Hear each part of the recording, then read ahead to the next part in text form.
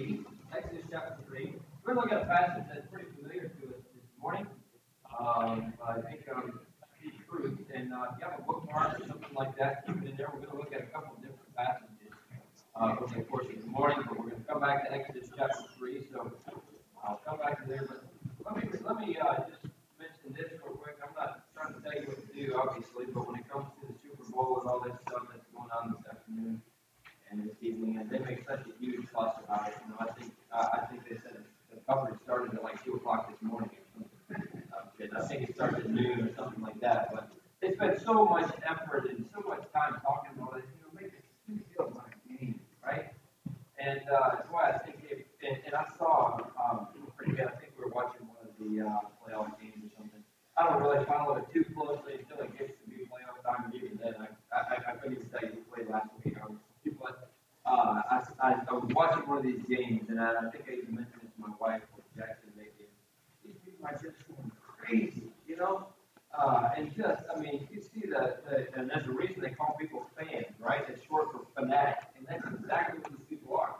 And, I mean, just losing their minds over a football game, you know, or a basketball game or something like that. And I sat there thinking, if only we had Christians that were as excited about getting the message of the gospel out as people are as about sitting at a football game. Right. I mean, it's nothing for them to get 50, 60, 70,000 people into a stadium to watch a football game. Yeah. Right? Try to get 50, 60, 70,000 Christians to get excited about being at church. I mean, you might get 50, 60, 70, right? Take 3 zeros off the end. That's the state of Christianity today. It's sad, honestly. But I hope, at least for our church, we're excited. We get as excited about the things of God as we will about the football game later on this afternoon or any other game that we sit there and watch, right? But I'll mention this too. Be careful what you watch. Be careful what you allow into your home. Be careful what you allow yourself to watch, right? We're going to have a Super Bowl halftime show on it, and honestly, I don't even know who's singing or playing it or whatever else. But I can guarantee you it's not going to be something that God is pleased with. Right? I can guarantee you it's not going to be something that lifts up the name of Jesus Christ. Right. And there's probably going to be a whole lot of other things in it that actually go exactly the opposite direction of that. Right? I'm not telling you to turn it off or whatever else, but I would highly recommend that you do that. If you want to watch a football game, watch the football games. And by the time we get out of church tonight, usually by the time we get to do everything we want to do at church and get home, halftime's still not over, right? So you can watch the second half of the game. Really, the last 2 minutes of the game, you don't really matter anyway, right? So if you saw the last 2 minutes, you'd be good. And they're going to keep showing you replays of everything that happened and all that stuff. You'll get plenty of the game. But just be careful about what you allow into your home. Amen. Just because it's a Super Bowl doesn't mean that everything goes, right? Doesn't mean that it's good. Oh, this is great Super Bowl. We can watch anything we want to watch tonight, right? Be careful what you allow in your home. Be careful what you watch. Be careful what you're looking at. Be careful what your kids are seeing, because they're absorbing everything. Yeah. And we need to make sure that we're paying attention to that. That's just my 2 cents. Take it or leave it, but I think it's important that we pay attention to that. In Exodus chapter 3. We have a story of Moses, and it's a story that honestly we've read a few times through. I'm sure that it's one of the stories that we tell the kids in Sunday school. So I know you're familiar with that, but we'll pick it up in verse number 1 of Exodus chapter 3. Now Moses kept the flock of Jethro, his father-in-law, the priest of Midian. They led the flock to the backside of the desert and came to the mountain of God, even to Horeb. And the angel of the Lord appeared unto him in a flame of fire out of the midst of a bush. And he looked, and behold, the bush burned with fire, and the bush was not consumed. And Moses said, I will now turn aside and see this great sight, why the bush is not burnt. When the Lord saw that he turned aside to see, God called unto him out of the midst of the bush and said, Moses, Moses. He said, Here am I.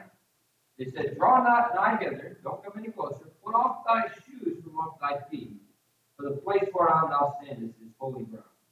Moreover, he said, I am the God of thy father, the God of Abraham, the God of Isaac, and the God of Jacob. And Moses hid his face, for he was afraid to look upon God. The Lord said, I have surely seen the affliction of my people which are in Egypt, and have heard their cry by reason of their taskmasters, for I know their sorrow. And I am come down to deliver them out of the hand of the Egyptians, and to bring them up out of that land unto a good land, and a large, unto a land flowing with milk and honey, unto the place of the Canaanites, and the Hittites, and the Amorites, and the Perizzites, and the Hivites, and the Jebusites. Now therefore, behold, the cry of the children of Israel is come unto me, and I have also seen the oppression wherewith the Egyptians oppressed them. Come now, therefore, and I will send thee unto Pharaoh, that thou mayest bring forth my people, the children of Israel, out of Egypt. Israel was in bondage to Pharaoh. They were not enjoying liberty. They were slaves. Their days were employed in making bricks for the treasure cities of Pharaoh. And if you know anything about the story, Pharaoh got to the point where he said, I'm not even going to supply the straw for you anymore to make those bricks. You're going to make your own straw and use them in the bricks. So as if this taskmaster was not bad enough, as if being enslaved and in bondage was not bad enough, now they had to make their own bricks, and life just got that much more difficult. But their backs were turned into bullseyes for the taskmaster's whips. God's people were in crisis. The nation of Israel was in need of deliverance. And here on the backside of the desert, in the land of Midian, a Hebrew fugitive tended to the sheep of his father's home. And as Moses watched the flocks of Jethro, he noticed a bush burning on the mountain. And I'm sure it was a desert. I'm sure it was not all that uncommon to see a bush on fire. But as Moses watched that bush, and it stayed lit, and it stayed burning, and it didn't just consume like most of the dry brush would have done on the backside of the desert, and it caught his attention, and so he walked over to where that bush was to see something's weird about this. Something's not right. Why is this bush burning but not being consumed? As Moses approached that burning bush, he heard a voice. And out of that bush, God spoke to Moses from within those burning branches of that desert bush. And as God spoke to Moses, he started to tell him about some very valuable truths concerning God and his relationship to his people there in bondage in Egypt. And within this divine dialogue of Exodus chapter 3, we can find some encouraging truths for a nation in crisis. There's no debating the fact that our nation, just like the nation of Israel, is in crisis. Politically, spiritually, economically, physically, definitely spiritually is the most important. We are in a crisis in this nation. Our nation needs to hear from Christians. Our nation needs to hear from God. We have the answer from the Word of God. We know what this nation needs. So I want to consider for a few minutes some encouraging truths here from Exodus chapter 3. We'll talk for just a couple minutes this morning about our message for a nation in crisis. What do they need to hear from us? Our nation is in crisis. We have a message that we can share with that nation. Let's pray and look at a couple of those things this morning. Father, we do love you. We thank you so much for how good you are to us. Thank you for the fact that we have the Word of God that we can base our truths upon. And God, I pray that you help us to share those truths with our nation at this time. Where this nation is in crisis, particularly spiritually. There's a dearth in the land. There's a famine in the land. Not for want of water, but for want of hearing of the Word of God. I pray that you help us to be the ones that will share that with this nation. Pray that you speak to our hearts this morning in Jesus' name. Amen. First thing I want you to see that we can give a nation in crisis is that they need to hear that God is alive. Exodus chapter 3 and verse number 6. Moreover, he said, I am the God of Abraham, the God of Isaac, and the God of Jacob. But of course, Moses hid his face because of that. Moses discovered on that day that the God of the past was alive and well in the present. I'm the God of Abraham. I'm the God of Isaac. I'm the God of Jacob. They had long since died. Here they spent 400 years in bondage to the Israelites. God is not talking about somebody that was alive at that time or somebody who had just passed away. Abraham, Isaac, and Jacob lived long before Moses came on the scene. And he said, I am the God of Abraham. I'm the God of Isaac. I'm the God of Jacob. I don't know Moses' situation on the backside of the desert in detail, but I can imagine he felt probably a little bit abandoned by God. Here he is, moving up the ranks in Pharaoh's court. He is a somebody. He's special. He's been trained by Pharaoh's teachers. He's important. And the next thing you know, he's on the backside of the desert doing one of the most menial jobs that you can possibly do, and that's tending sheep. I can imagine there were times when Moses felt that God had abandoned him. I can imagine that he felt that God had let him down, brought him to the backside of the desert to drown in obscurity. And that's what Moses was doing at that time. How long did Moses spend on the backside of that desert? imagine what he must have been thinking at year 35 and 36 and 37, 38 and 39. He must have been saying, I'm probably just going to do this the rest of my life. I thought I was going to be somebody special. I thought God was going to be able to use me. Here I am, 40 years into it. I'm still on the backside of the desert watching these young sheep. But you know what? God spent 40 years teaching Moses how to be a somebody. Then he brought him to that backside of the desert and taught him for 40 years how to be a nobody. Amen. So he could spend the last 40 years of his life learning what somebody who thinks he's a nobody can do with a somebody. Right. If God did. And that's exactly what happened with Moses. God came to Moses in that burning bush, and the God of the forefathers was the same God in Moses' day. The circumstances and the hardships that his people were in did not mean that their God was dead. Turn over, if you will, to Isaiah chapter 59. You and I as Christians need to be quick to pocket the pessimistic reports that we hear about our nation and promote the truth that God is alive and well, and he remains on the throne. He's alive. You believe that this morning. Amen. You believe that the same God of Peter and Paul and Moses and Elijah and Charles Spurgeon and D.L. Moody and Billy Sunday is the same God that we serve today. Whether you believe it or not, I'm here to tell you that he is alive. And Isaiah chapter 59, verse 1 and 2 makes it very clear. Behold, the Lord's hand is not shortened that it cannot save, neither his ear heavy that it cannot hear. But your iniquities have separated between you and your God, and your sins have hid his face from you, that he will not hear. Not that God can't, he won't, because of the sinful condition of Christians in this nation. As I've told you many times before, as we're made aware of in the Bible, most of the fault in this nation lies with us as Christians. We've sinned against God. We've moved further and further away from God, most often without a care or concern about what it's done to his heart. That's our Father. And we've moved away from him. We've sinned against him. Could you imagine what that does to the heart of our Father? An old couple were driving down the road, and I believe I've told you this story before. They were driving down the road in their own pickup truck. The wife turned to her husband and she said, honey, remember when we used to sit on the bench seat so close together? You had your arm around me. You used to whisper in my ear that you loved me. Now here we are. We sit on opposite sides of the truck. So husband turned to his wife and he said, I haven't moved. And isn't that exactly what we do with God? God, why are you not here anymore? Look what's happening in our nation. How come you're not hearing our prayer? We're asking you to do something in our nation.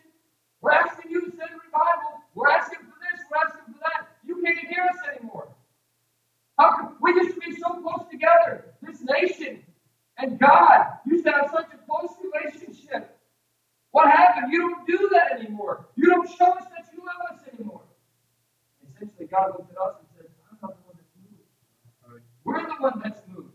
That's not the focus of the message this morning. The focus is on the fact that God is still alive. And God is still on the throne. He's not resigned. He's not lost his power. He's not lost his hearing. He's not abandoned us. The nation in crisis needs to hear that God is alive. Number two, a nation in crisis needs to hear that God is attentive. Back to Exodus chapter 3, in verse number 7. And the Lord said, I have surely seen the afflictions of my people which are in Egypt, and have heard their cry by reason of their taskmasters, for I know their sorrow. Could you imagine how the Israelites must have felt? Oh, you hear all the stories about Abraham and Isaac and Jacob, and all the stuff that God used to do for us. Right? Where is God now? Is he asleep? Is he hiding? Did he fall off the throne? Why isn't he taking care of us now? We're still supposed to be his people. And here every single day we face the whips of the taskmaster. We face the harshness of Pharaoh in telling us what we have to do. Where is God? He was listening. The Lord said, I've seen the affliction of my people. I've heard their cry by reason of the taskmaster. Know their sorrow. Here's several wonderful truths about God. God saw the Israelites. God heard the cry of the Israelites. God knew their sorrows. God was interested, and He was in tune with the conditions and the needs of his people. They might have felt like God was distant. But the truth is that God was very near. He was attentive. Turn over to 1 Peter chapter 3. As you turn over there, I'm going to read to you Psalm 34 and verse 15. It's a very similar verse in 1 Peter chapter 3. It says, "The eyes of the Lord are upon the righteous, and his ears are open unto their cry." He's attentive. He's awake. He's alert. He knows what's going on with our situation.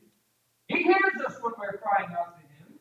It says this in 1 Peter chapter 3 and verse number 12. "For the eyes of the Lord are over the righteous, and his ears are open unto their prayers. For the face of the Lord is against them that do evil."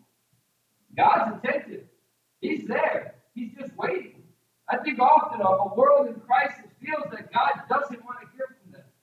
How many times have you talked to somebody and you heard them say, "God can never forgive me. God can never save me. God can never do that for me. I'm such a wicked person." And I think many of them know that they're living a wicked lifestyle. They know that it goes against the laws of the Bible. They feel as if God will never listen to a cry for help. Of course, we know that to be false, but they don't know that, and they need to hear from us that God is attentive. God will hear their prayer if they cry out unto him. God will hear them if they're asking for forgiveness. He's listening for them to cry out. God told Moses that he had heard the cry of those that were under the torment of their oppressors. That's great news for a nation that's being oppressed by the avowed enemy of God. Satan is trying to do everything he can to destroy Christianity. And not just Christianity, but God himself.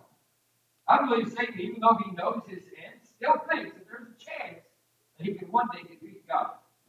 That's what his ultimate goal was at the beginning before he fell, right?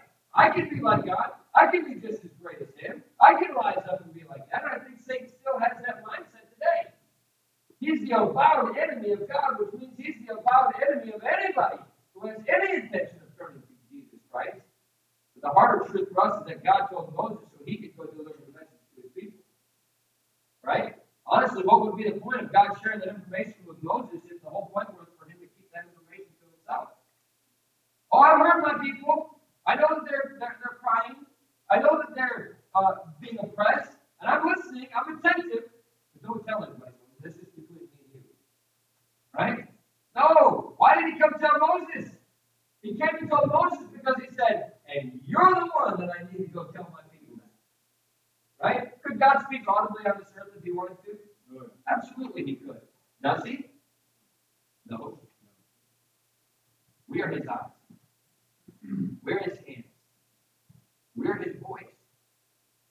And if we're not going to tell these people, then who's going to? I think I was talking to Kevin the other day, right? I said, there is no plan B. God doesn't have a plan B. It's us, or they don't hear. God's not going to send a magical message in the sky that says, you need to accept Jesus Christ. Right? He gave us his word. And he sent Christians to preach that word. Right? What did he say to the rich man? You know the story of rich man and Lazarus. Lazarus was in heaven, right? He died and he went to heaven, and then the rich man in hell lifted up his eyes and he saw Lazarus in Abraham's bosom, right? And what's the first thing that he said? Send Lazarus to dip his finger in water and cool my tongue. I'm tormented in these flames, right? When he realized that there was no way that he was going to get out of the torment, what did he say after that? Send somebody to tell my brothers about this place. I don't want them to come here. What did Abraham say? Yeah, Moses and the prophet. Right. This is plan A. And there's only one plan. It's Christians that have to share the message of the gospel of Jesus Christ. Oh, was God attentive? Absolutely. God knew what his people were going through. God knew what they needed. He selected somebody. Go tell them to give it to him. He will hear their cry. He will save them. Our message to the nation facing spiritual crisis has to be that God is attentive. A nation in crisis needs to hear that God is alive, needs to hear that God is attentive. And lastly, a nation in crisis needs to hear that God is able. Back in Exodus chapter 3. Exodus chapter 3 and verse number 8. And I have come down to deliver them out of the hand of the Egyptians, and to bring them up out of that land unto a good land, and a large, unto a land flowing with milk and honey. We know that as the promised land. Right? God was going to take them out of that situation and give them a situation so much better than even they could understand at that. As this discussion between Moses and the Lord continues, the fact is made clear that not only did God know about the situation surrounding his people, but he intended to do something about it. God declares to Moses that he was come down to deliver them. God was able to turn their bondage into liberty and their sorrow into shouting. He had a great plan for them. A nation in crisis needs to hear that God understands, but also that God is able to undertake the necessary action to turn a bleak situation into a blessed situation. He is able. Can God change a life? Do you believe that? Can God turn this nation back to himself? Do you believe that? God can send a revival. Do you believe that? God's still in the soul-saving business. Do you believe that? And if you say you do, and I know you say you do, then let's tell them what Jesus Christ can do for them. If you say you believe it, then let's share that message. In 1847, Frederick Douglass, he was an eloquent fugitive slave, was addressing an anti-slavery convention just over the Ohio line in Salem. And his own sufferings and those of his people depressed him. And bitterness was very obvious in the speech that he was giving that day.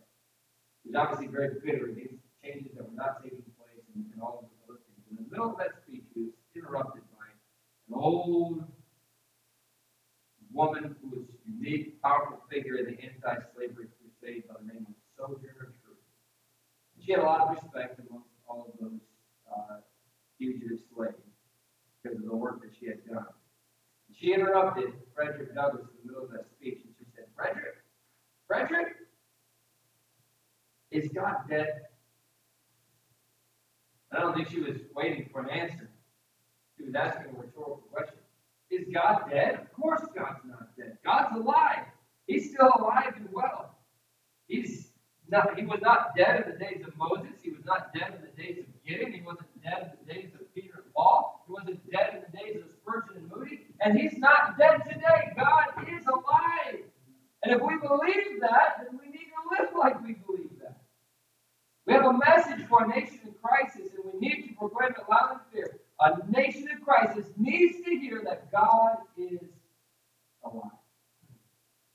A nation in crisis needs to hear that God is attentive. The nation in crisis needs to hear that God is able to change their life.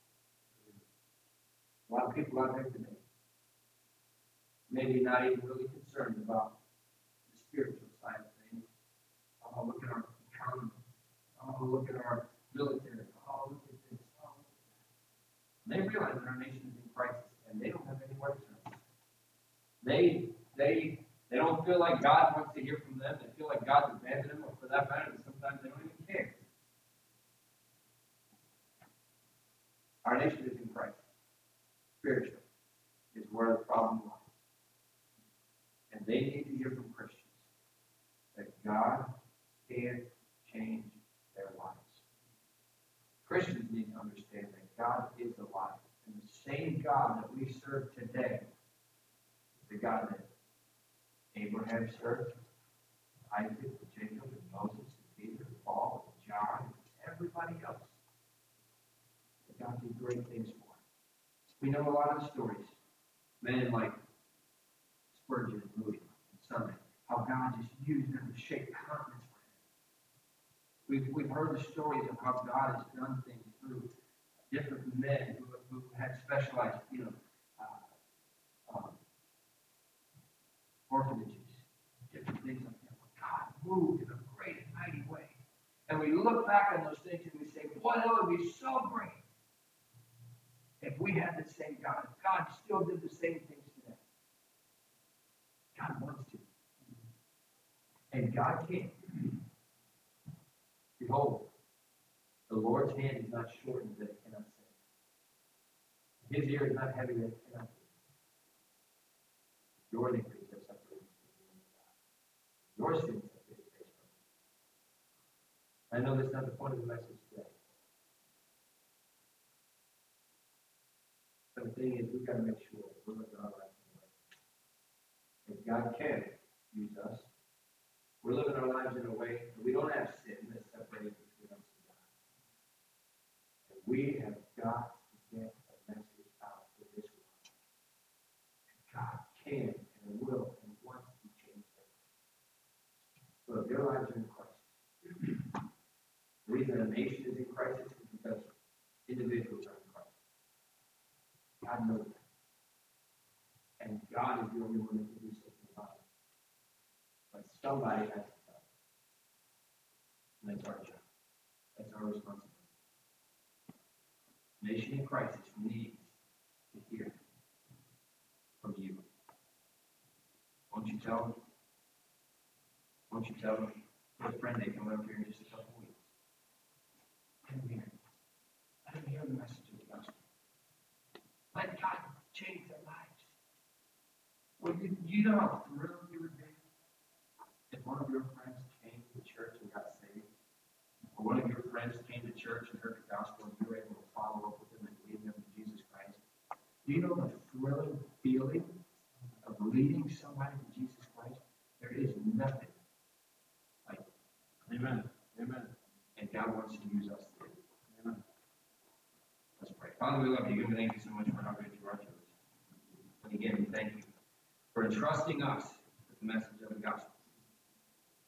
You could have done it miraculously. You could speak audibly to people, but you entrusted us with the message of the gospel. What a responsibility. I pray that you help us to never take that for granted. I pray that you help us to use every single opportunity we can to share that message. Not just with the lost and dying world, but with our lost and dying neighbors, with our lost and dying coworkers, with our lost and dying family. I pray that you help us to make it personal to the place where we will tell them. God, I pray that you use us. I pray that you help us to lead souls to Jesus Christ this year. Pray that people would get saved because we are taking our responsibilities seriously. Thank you for what you do in the invitation. In Jesus' name. Amen. If you would stand and proceed with your heads bowed and your eyes closed.